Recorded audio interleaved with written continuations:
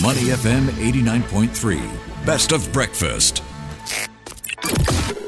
Mind your business. Only on Money FM 89.3. Good morning and welcome to the Breakfast Show. Now, Ryan, with global warming accelerating at an alarming pace, there's no time to slow down when it comes to green efforts. I suppose so, and every little bit helps, or should we say, one step at a time. So our SME in focus today is a footwear company based in Hong Kong, which is championing sustainability by giving discarded remnants and industry scraps a remarkable second life. Wow, and that has earned them the Brands for Good 2023 Distinction Award, which recognizes SMEs across Asia that not only make a difference, but also commit as stewards for a positive impact. All right, so how do they do it? So we've heard of leather shoes. Everyone's got one. How about sneakers made of apple skin leather? That is really incredible. You know, apple skin made into leather. Wow. So you probably know they go into juice, jam, then you got the seeds, the stalks and skins of apples. They don't go anywhere else, so why not use them for something? And this is where it goes into the leather, apple skin leather. These leftovers typically tossed aside go into something new. Without further ado, let's explore the magic of apple skin leather footwear.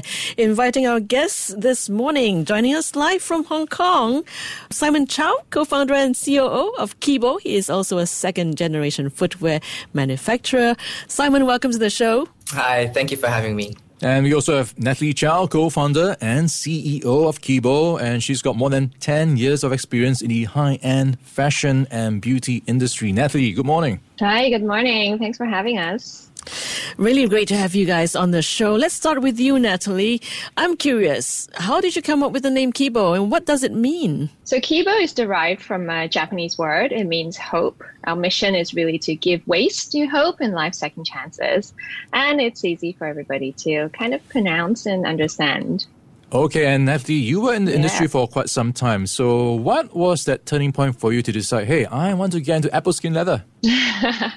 We didn't actually land directly at apple skin, but I've seen so much waste associated with fashion and beauty and consumer goods in general. I remember the idea sparked on my mat leave when I was with Simon, who is also my husband, and we were discussing, what can we do together that actually makes an impact?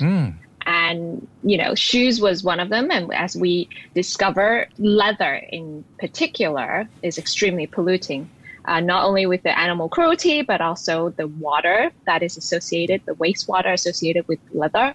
And hence, this is how we started. Let's bring Simon into the conversation. Simon, as I mentioned earlier, you are a second-generation footwear manufacturer. So the magnitude of waste generated by the industry, can you shed some light on that and the ongoing initiatives to bring about meaningful change? Yeah, sure. So my family's actually been in footwear manufacturing for over 50 years. And, quite honestly, before looking at the waste that the fashion industry or the footwear industry creates, it didn't really cross our mind before. But as we looked more into the production processes, how the waste is being handled, it really opened our eyes. And a lot of people talk about apparel waste, but footwear waste isn't nearly as spoken about as much. And we throw out 22 billion pairs of shoes every year, and majority of it is like very plastic intensive. And as you may know, plastic stays around in our landfills for 300, 400 plus years. So as Natalie also mentioned before, so we use a lot of leather as well in footwear. And so apart from the environmental or the the animal rights, so there's a lot of issues that we need to tackle in the fashion and in particular footwear. All right, Simon, I am looking at pictures of the shoes. And first impression, it doesn't strike me as something that's made of apples because it does look like a normal shoe. It looks pretty white, like a typical white leather shoe or canvas shoe. So you can't really tell until someone tells you it's made of apple skin. So what goes into these shoes? Is it 100% apple or what else goes into these apple skin shoes? And how do you find these apples? Yeah, you make a very good point, Ryan. First, when we tell our customers that's made from apple, the first thing they do, they pick them up and they'll try and smell it. Does it smell like apple? They shortfall of licking it. But yeah, so we have to educate our customers what it is and where it comes from. And I guess it comes from the remnants from the juicing industry. So after you're juicing apple juice, so the remaining pulp, the seeds, the skins that you mentioned before, so they will go into a process where they'll like sanitize it and dry it and then create it into usable fibers and then to create what we use as our apple leather. So it's over 66% bio-based. It's not 100%. Yeah. So because if you use 100%, then the construction, the makeup is just not quite right for the applications. I just got to ask, would you be able to tell us where the apples come from? From the juicing industry. So these are from mainland China. Yeah. So after the apple juicing industry finishes with it, and then that's... I was a bit curious. Take that. Why apples? Can we use other fruits as well, or is there a particular quality about apple skin? No. So other fruits is possible. So I think apple is just one of the more readily available byproducts from the juicing industry. So we can use lemon, grapes. Oh, that's fantastic. Yeah, and there's also like pineapple fibers. So there's a lot of different fruits, but then there's also like, other biomaterials as well, like coffee beans or bamboo, etc. So it's there's a lot of innovation in this space, and we're really excited about this. Yeah. We're in conversation with Simon Chow, co-founder and CEO of Kibo, and Natalie Chow, co-founder and CEO of Kibo. Natalie, how does the durability and quality of apple skin leather sneakers compare with the usual ones, the traditional type? Do they smell different as well? So we do a lot of tests before we actually make them into shoes, and the apple leather is even more abrasive resistant than virgin leather, to be honest. Okay. It's even lighter. It's lighter by almost 4 times. On top of that, obviously, the carbon emission is much lower. It's lower by 85%, and we don't need to tan our leather. We just have a coating, meaning we save water from going down our streams. And in addition to apple leather, we also use other innovative materials such as recycled plastic bottles to make our shoelaces. We have recycled rubber compound and a lot of other innovative materials in our products. So like Ryan was saying, they look just like normal traditional sneakers. But what about comfort? Is it comfortable? And when it comes to sustainability, how do you need to balance it out all? Design, aesthetic, comfort, how do you do all that? Yeah, I mean, sustainability has to come from design, and hence, before we even put anything together, we have to ensure that every part is sourced sustainably. So some of the materials that I mentioned. But first and foremost, the look and comfort also has to be not compromised.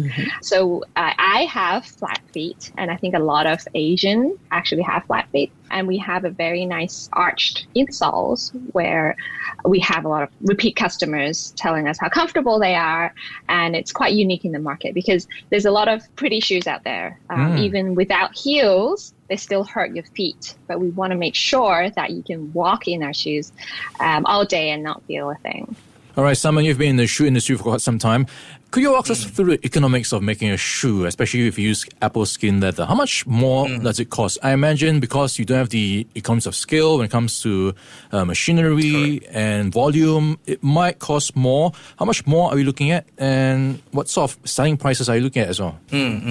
Yes, spot on, Brian. Because of the economies of scale, and it's not really widespreadly used. So, I mean, the cost of the actual materials, when you compare it to, say, virgin leather, it's still probably more expensive. So 20-30% more expensive. So, I mean, that becomes a challenge when we try and educate our consumers. But I think one of the benefits that we have is because we are, we're not going through, middle layers. We are coming directly from the factory. So we're able to control our costs better in that way so that we can still deliver a product to market that is affordable and good value for what it is. Okay, and a lot of companies now like to say they are doing stuff for the planet, and there's been a lot of questions about their authenticity and accountability. So how do you convince your suppliers as well as your customers that, hey, this actually comes from a legit source? Yeah. So through our sourcing process, we really vet our suppliers. We ensure they have all the requisite, universally recognized certifications to ensure that they are recycled, plant-based, so, verifying their claims. And I think in this day and age as well, as a brand, we are and we want to continually be more transparent and open to our consumers. So we are taking measures to really communicate all this or publishing all this sort of information and have that available to the wider audience. Finally, Natalie, congratulations on successfully expanding into the B2B market with safety footwear for service industries with your first contract with the Rosewood Hotel Group. What other plans do you have in the pipeline? Well, I hope you guys are excited, but we are coming to Singapore this month, opening in 313 Somerset under Kibo, not the workwear line.